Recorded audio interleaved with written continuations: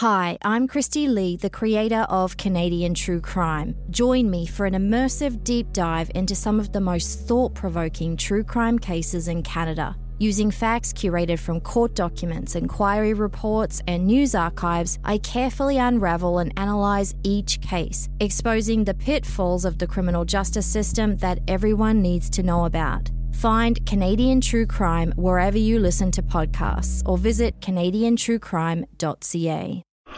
You're listening to a Frequency Podcast Network production.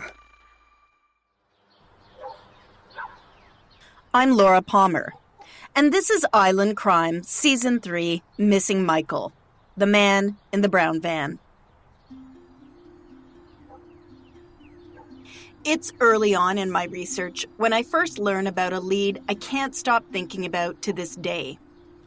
A credible source tells me that just over a year before Michael Dunahee vanishes, there is an alleged attempted abduction of a 3-year-old boy at virtually the exact same location. The first incident happens at the intersection of Kings Road and Dowler Place in Victoria.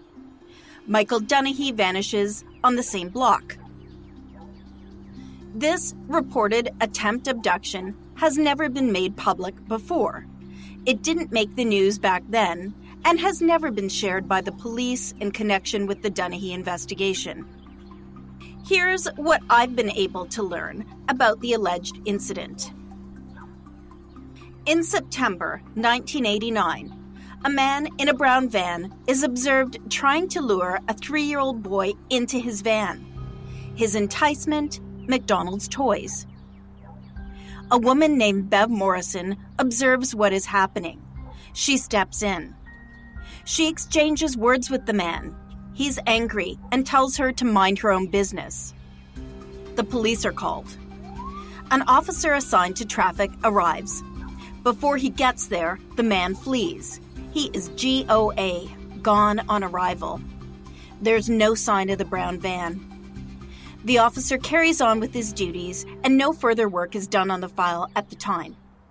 But the woman has made note of the brown van's license plate number. 911, what's your emergency? Dispatch records this information. The man's name, the name of the child, and the child's mother, as well as Bev Morrison, the witness who intervened, are all on file. When I first hear this story, my heart stops. 2 pieces of information gleaned from leading experts in this area immediately come to mind. Stranger abductions of children are rare. How likely would it be that 2 different men attempted to abduct a little boy at the same spot within about a year? And before a successful abduction, there will almost always be failed abduction attempts. I've been told it's rare that offenders are 100% successful. There will usually be some examples or instances where the offender tried to get someone into their vehicle and was unsuccessful. So I continue my work on Missing Michael. I publish the 10 episodes I plan to produce, but I can't get this lead out of my mind. My original source is solid, but unwilling to go on the record with this information. So my work on Missing Michael continues after the original episodes drop. I'm determined to learn as much as I can about this tip. I conduct dozens of interviews. I knock on doors, make cold calls. I try to peel back the layers. There is likely only a handful of people with information about this guy. This episode is primarily aimed at them. I'm not naming this individual, or I should say, individuals. It's possible the man's partner knows something. I believe she has information about her spouse that could prove helpful. This pair, who I will refer to as Brown Van Guy and his partner, have never been charged. I'm not certain they're connected to Michael's case, but I view this as the most promising lead I've encountered. As one source told me, I've now joined a small fraternity of people who believe this pair are worth another look. Just prior to publishing, the Brown Van man died. He was elderly, and I'm told in poor health. But his spouse is still alive. She too grows older, and she's also unwell. And so the window of opportunity to learn whether they can be excluded is closing. I'm hoping that by putting this story out there, even without naming them, it will spark someone to come forward with information. I believe this lead has the potential to push the Michael Dennehy investigation forward, and I see a significant public interest in doing so. The September 1989 attempted abduction incident involves a brown van. Now, the brown van tip in the Dennehy case is one of the most significant and controversial pieces of information in the investigation. Current investigators don't seem to put much stock in the brown van tip. They believe the child witness who first came forward with the brown van description isn't credible. They now believe that in an effort to be helpful, she provided the information that may have been untrue. But the child is not the only one to observe a brown van that day. There is also Norma, the realtor who spots a van in the alley near the school. You heard my interview with her earlier in this series. The van she describes is similar to the van involved in the attempt abduction. There's also the neighbor near the school who observes a van he clearly recalls because he thinks it belongs to a friend who owns a similar vehicle. But even if you take away the brown van, we are left with an alleged attempt abduction of a small boy close to Michael's age in virtually the same spot. In this episode, I'll walk you through some of the steps I've taken to confirm aspects of the brown van man's life and possible connection to Michael Dennehy's disappearance.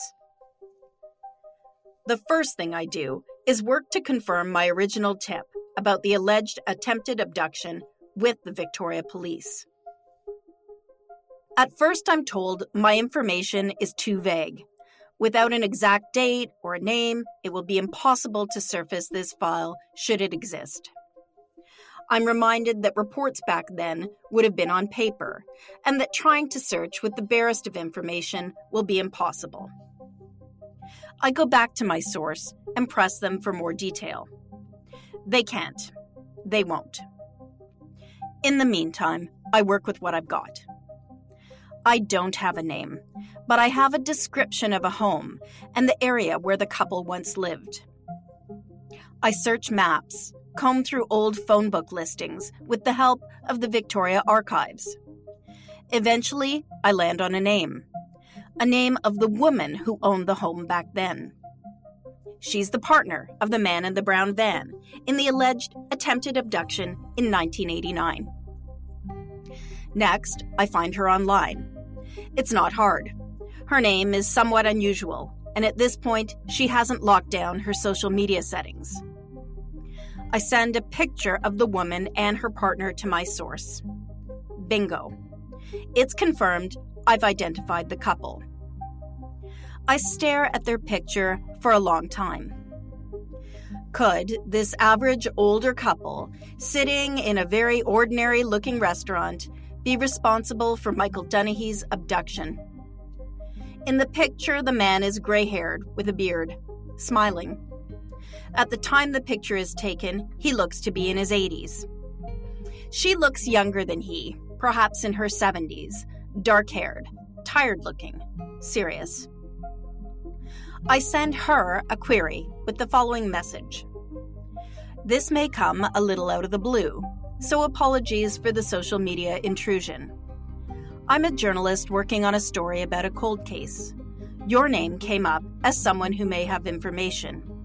If you're open to speaking with me, please let me know a date and time that would suit you. All the best, Laura. Now, it's just before Christmas 2021 when I send this message.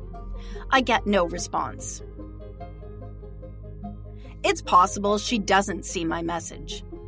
For a time, I observe her behavior online. She is frequently commenting on posts by friends and family members.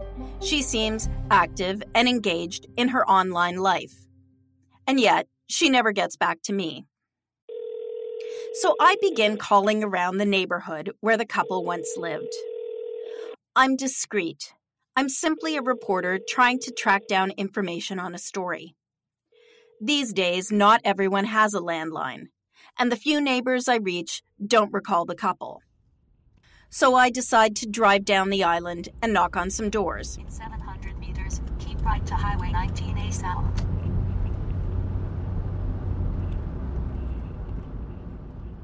The home where the suspect and his partner once lived is in a quiet suburban neighborhood. At this point, I only know the woman's name, but I begin talking to residents, hoping that someone will recall the pair, as they did live in the area for some time. And I'm trying to track down a couple who used to live, I think. The home they once occupied is a modest brown bungalow built in the 1950s.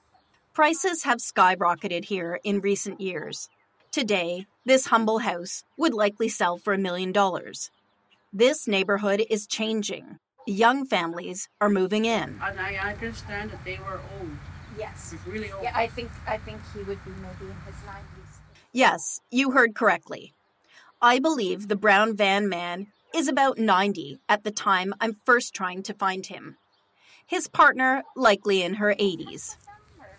There's an upscale market nearby their former home. But back when they lived here, it would have been a more working-class place. Eventually, I hit pay dirt. Pretty serious story. A neighbor tells me she knows the couple I'm looking for. She believes they moved up island. She agrees to forward my contact information to their attention. Another resident tells me the approximate part of the island she believes the couple have moved to. A fellow stops to say he too can recall the couple. They talk about the man having a strong accent, but there is no agreement on his heritage. Do you know if they were close to anybody else? Someone thinks Greek. Another suggests perhaps Eastern European. But I've got enough information that I think I can find them. First, I want to know more about the man in the brown van. To date, the Victoria Police Department will not talk to me about this man or his partner. He has never been publicly identified in connection with Michael's case. With other specific subjects, they have been willing to tell me if they have been ruled out or not. But that's not true in this case. I schedule a phone meeting with the Victoria Police. If there's an active investigation into this pair now, I don't want to get in the middle of it. I also don't want to waste my time if the police have been able to exclude them. But the conversation fails to illuminate on either of these considerations. I let them know I'm trying to get a sit-down interview with the couple. My original source has never agreed to talk to me about the brown van guy on the record. But I now have a second possible source, and it's a very solid second source. I'm always cautious about saying anything, especially if there's a long-term, which I don't know this, if there's an investigation of where it's at right now.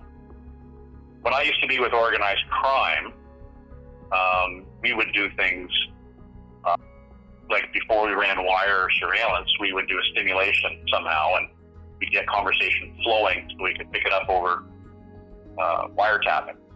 So I would hate for us to do anything that would, be a detriment to an investigation if it was at that certain point. Does that make sense? Yeah. No, I get you. Okay, I'm sorry, your first name again was? Yeah, my name is Laura Palmer. This source wants to check me out. He makes some calls. Eventually, he agrees to meet. But he wants this first conversation to be in person. I get the sense I'm being tested. They want to know I'm trustworthy. So I drive down the island once again to meet face-to-face with my second source. were getting together at his current place of business in a light industrial area outside of Victoria. He is a confident, friendly, middle-aged man, and he's a talker. I don't give a shit if I get in trouble for it. Enough time's gone on. Everybody's had enough opportunity to do something and they haven't. We chat for some time about his family, his business, and finally, once we've established something of a bedrock of trust, I begin to ask about the brown van man. I've been very successful for my own needs. I feel very successful in life. And this is one of the things that I don't want to go to my grave wishing when I was in a position I was in the past, I didn't have the ability to drive that it wasn't my investigation, it wasn't even my department's investigation. But now I kind of come to terms with I'm a bit independent now. And if they want to come after me, they'll come after me. I think I just rely on I'm doing this in good faith. My source, as you've likely already gathered, is a retired police officer. I see the job in law enforcement is our obligation to prove somebody's innocent. And if you can't prove them innocent, then you're on the right track to the person who's guilty. At the end of our first in-person meeting, he agrees to continue to talk to me about why, to this day, he believes the pair could be involved in Michael Dennehy's disappearance. I've never been satisfied he's been proven innocent. And on a balance and scale, my experience tells me there's many more things, not a smoking gun, but there are many things that are too coincidental, don't make sense, and kind of defy logic. Meet retired Saanich police officer Frank Wright. I can't say I'm confident he did it, but I'm less confident that he didn't do it. Frank was a staff sergeant when he retired from the Saanich force. But like some of the retired Victoria police officers I met earlier on, Frank retires young. He starts a new business and has been very successful. But still, even now, the man in the brown van remains something of a sore point. I begin by asking him to describe how he first met the man in the brown van. I was on routine patrol up at the corner of Prospect Lake Road and Mund Lake Road. At that corner was a brown Westphalia van, camper van parked off to the side of the road. Not a lot of clearance from where that van was parked. It was parked on the curve, being a taller vehicle. It was very hard to see around, so I kind of thought, this isn't really a good spot to park. It's not really safe. And on top of that, it was like, I'd been patrolling out there for months and months and months. I'd never seen anybody park there. So I either stolen vehicle, parked unsafely, or, is broken down. So when I went to check the car to see if, the ignition had been punched or something like that, in the bushes between the van and the fence, I saw a flash of pink. So I walked over to it, and it turned out it was this gentleman lying down on the ground, and he jumped up quickly, and I asked him what he was doing. He said he was sunbathing. This is where he comes to sunbathe.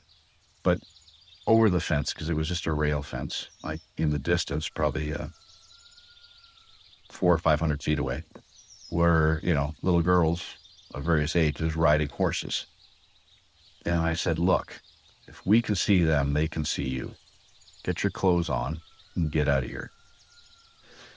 And he did. He said, I work for Trudy, and I just come up here on my lunch breaks to sunbathe. I do that. I'm European. This is what I do. He's very, able to speak English and very communicative, and I understood everything he said, but he did comply, and he left. I don't think I'll ever forget sitting across the desk from this guy as he first tells me this strange story of meeting the suspect, the brown van man, lying naked in the forest. And Frank doesn't have to wait long before his path once again crosses with our guy. A couple months later, on a night shift, we got a phone call, and she had said she felt someone was on her property and said she felt someone was prowling at her house at night. Things had been moved in the barn and the stalls. Horses were put back in the wrong stalls. Something's going on. We felt that there was probably a very viable fence going on. So we all drove out there, in the same spot, parked at the same place at the side of the road on Prospect Lake and Munns Road, was van. So we called our dog handler, and he searched the property but couldn't find anything because there are so many conflicting smells on a farm. The dog just couldn't pick anything up. During this time while we're responding, Ms. Madsen was updating our dispatcher saying she felt someone was there because they always leave a clock radio playing music in the barn at night for the horses, and that the lights are all off. When she got home from going out for dinner with a friend, she found that the music was off and the lights were on, and she knows they weren't left that way. So that caused her to believe someone was still on the property. So after I saw the van, I said, I know this guy. I dealt with him a couple months ago. Why don't you get your recruit to take my car? You take your car, go down the road a mile out of sight. Because if he's laying down low and he's hiding, he's going to come back to his car. I stayed there with the car hidden in the bushes. And, you know, I'll never forget this. I even put my hat on, which is something we rarely did in those days. And I'm hunkered in the bush.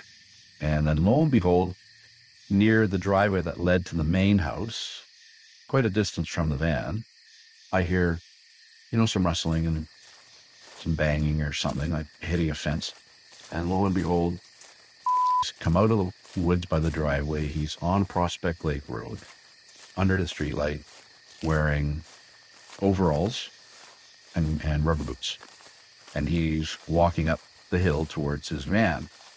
When he got close, and we weren't in the direct streetlight, but when he got close, I stood up, you know, said, Saanich Police, you're under arrest for trespass at night.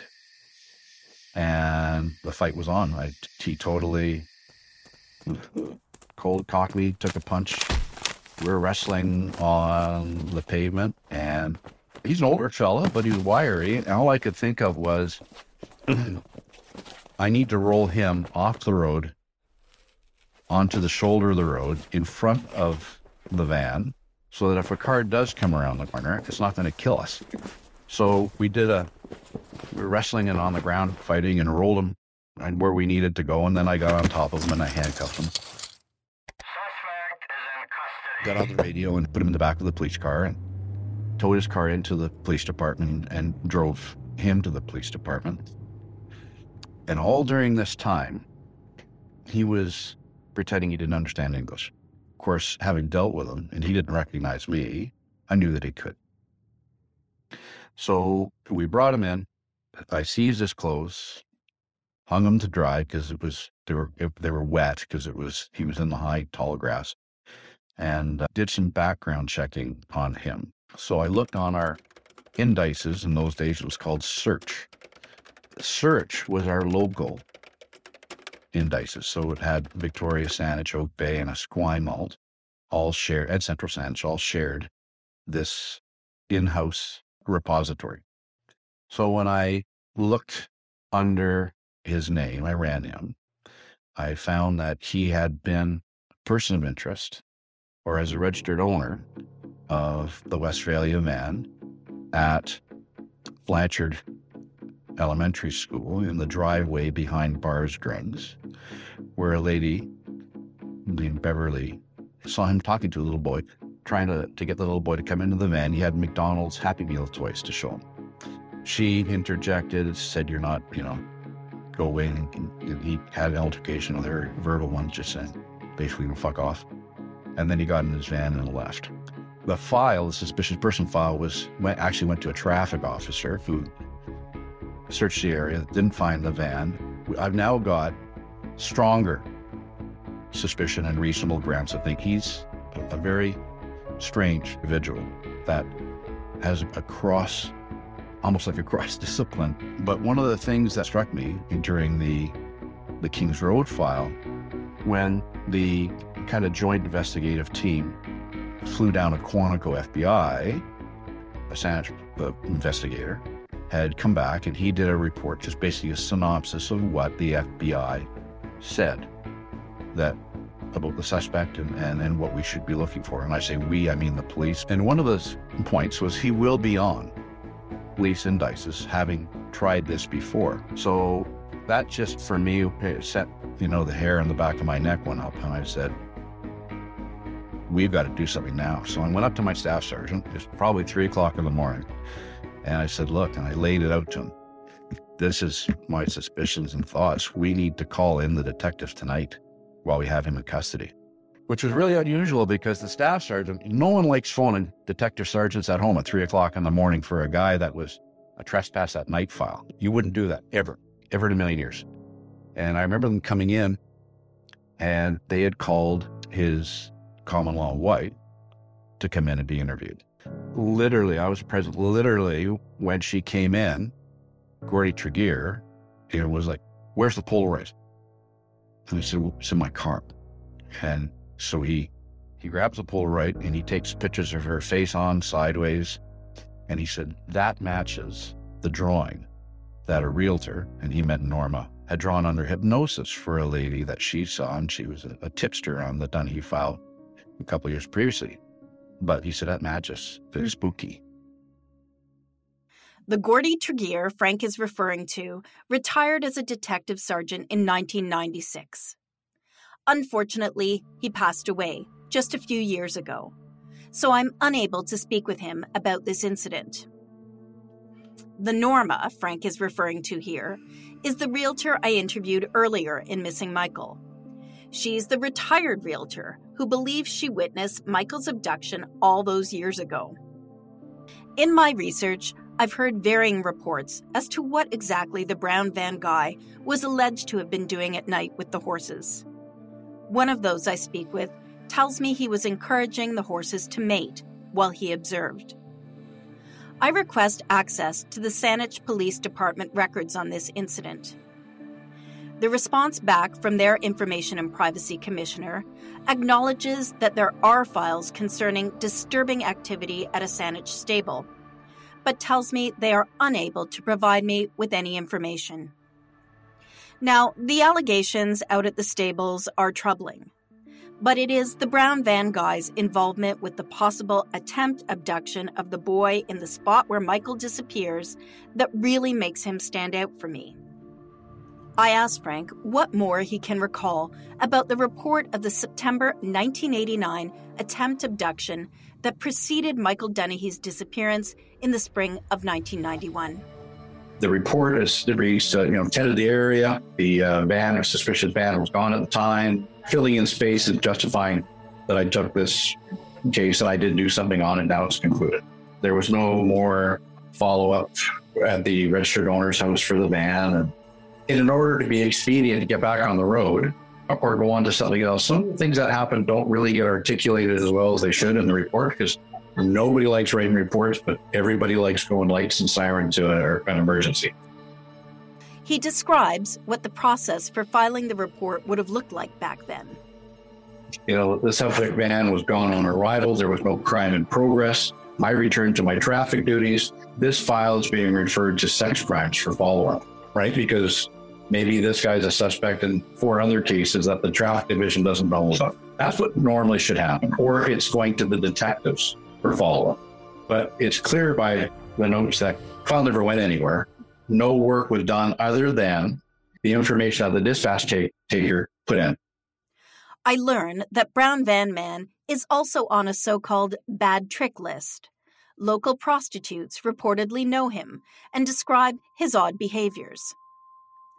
And he is the focus of allegations involving the abuse of other children. One involves a relative, the other, a neighbor. In the interest of protecting the victims in these cases, I won't be including the details of the incidents out of concern it could lead to them being identified. In the case involving a relative, once again, a witness intervenes when a young person's shouts are heard coming from the brown van. When the witness tries to assist, the man emerges with a rifle, and another witness steps in to calm things down. I'm told this, too, is reported to police. The other incident only comes to light years later when a neighbor comes forward to say they too were a child victim of the brown van man. They're making the report as part of their healing process, but they don't want to proceed with charges. Now, you'll recall from earlier episodes of Missing Michael that in the months and years after Michael's abduction, the whole island, the country, is frantically searching for Michael. And Frank too wonders if perhaps this strange man he has encountered could be responsible for Michael's abduction.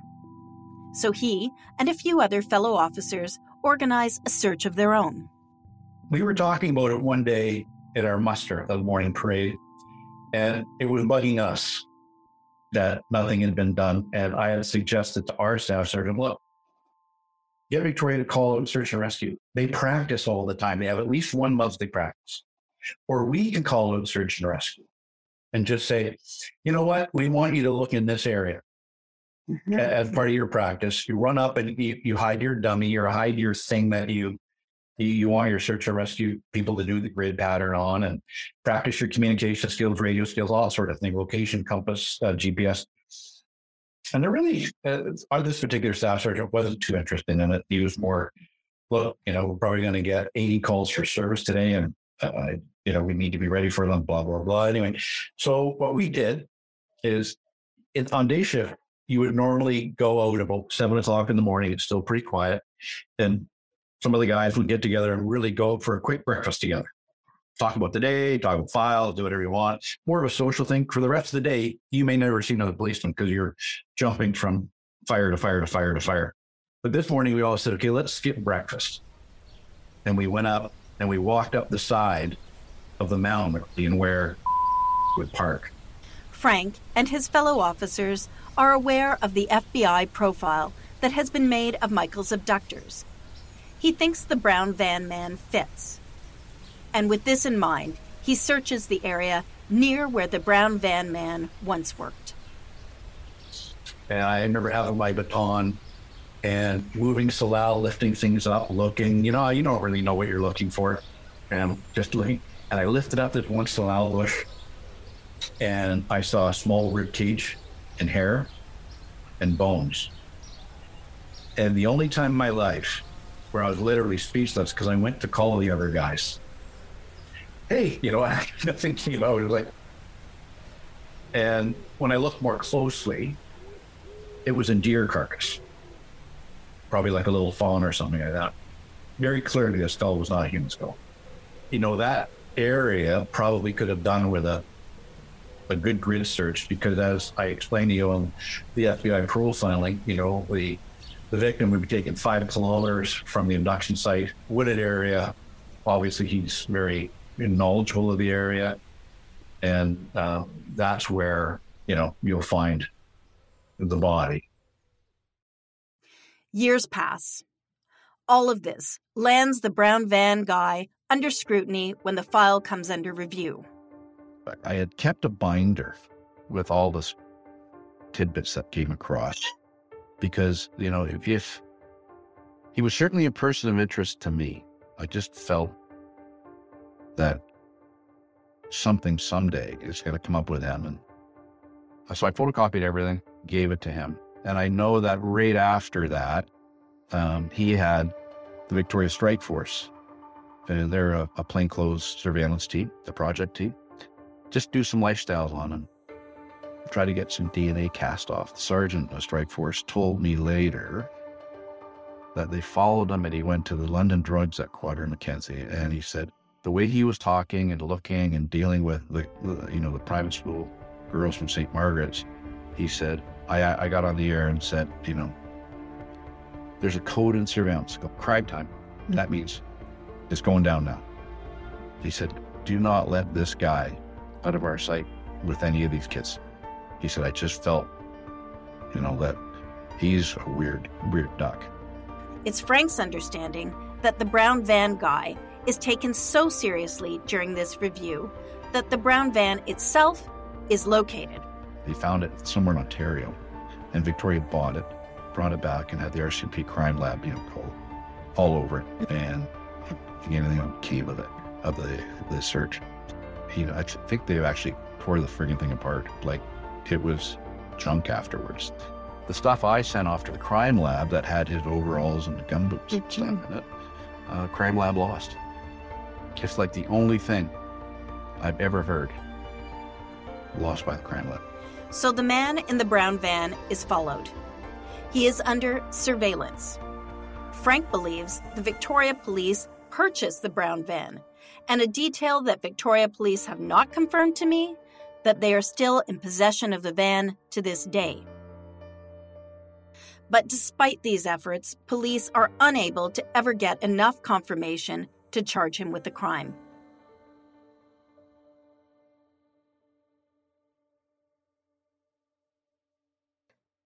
But you feel strongly enough about him that you make this file, a binder, that you hang on to throughout your career. Is that right?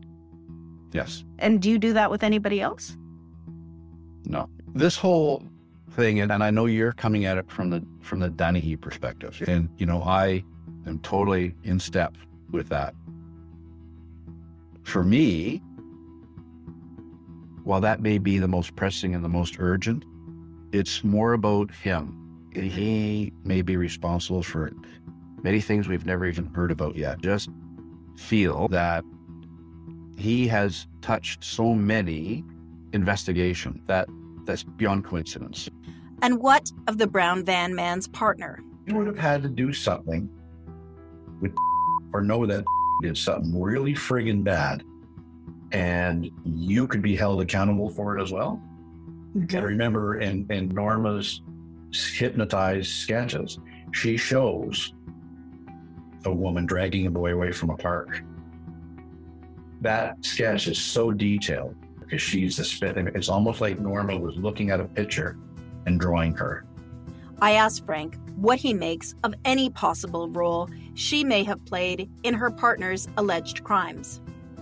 It's almost like I can't afford for him to be out of my life or him to get arrested or anything like that, because I'd go down too. Or they've got such a weird codependent relationship that maybe she doesn't even realize what she's doing. Before I head for home, I asked Frank to take me out to the site where he first encountered Brown Van Guy. Okay, so how are we your way? Good? You're good on the right. And where they later fought in the darkness. We're coming up now to where the van was parked. That's all a big hill, goes all the way up to Francis King Park. So, just past this fence. So that's her property there. It's a beautiful, gentle spot. It's horse country, with stands of giant old fir trees. Here's the curve I was telling you about where the van was parked. It was kind of blocking it right here. Right. So the van was parked on this side of the road or over right here? Okay. Right here. Actually, it was closer to that pole. And you are literally in the middle of nowhere.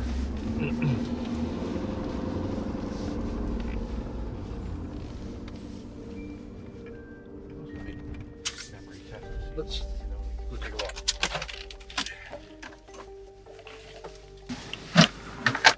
We, on a Saturday and a Sunday, walked all up there, thinking that wooded area, 5 kilometers from the Americans, 5 miles from the abduction site, familiar with, the perpetrator, et cetera, et cetera, et cetera. We thought it's not going to be off a trail people walk. Mm-hmm. It's going to be somewhere, and it's not going to be hugely far in. As I listened to Frank recall what happened here, the search for Michael in this spot, which resembles where the FBI profile suggested Michael could be found.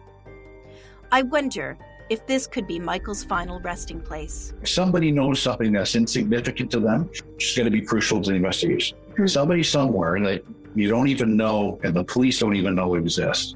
Maybe the turning point, maybe the pivotal point where someone will speak. I'm Laura Palmer, and this is Missing Michael, the Brown Van Man, Part 1. As always, I'll leave you with a word from one of Michael's heroes. Michael Dennehy loved the Teenage Mutant Ninja Turtles. Back when Michael was a little guy, loving the magic of the turtles, I had the privilege of being the voice of Michelangelo. I'm Townsend Coleman, a voice actor, and one of the many people who want answers in Michael's case. The turtles were crime fighters who believed in justice. If you have any information about Michael, please head to michaeldunahee.ca and click on the Report a Tip button. In 2007, TV network CBS dropped 40 kids in the middle of the New Mexico desert as part of a brand new reality show. These kids would have to build their own society from scratch. And if this sounds like Lord of the Flies to you, well, it was meant to. We were on this mission together, and we were going to prove to the world that we could make a better society than adults could. I'm Josh Gwynn, and I want to know what this wild TV experiment was really about. Split Screen, Kid Nation, a 6-part podcast from CBC. Available now.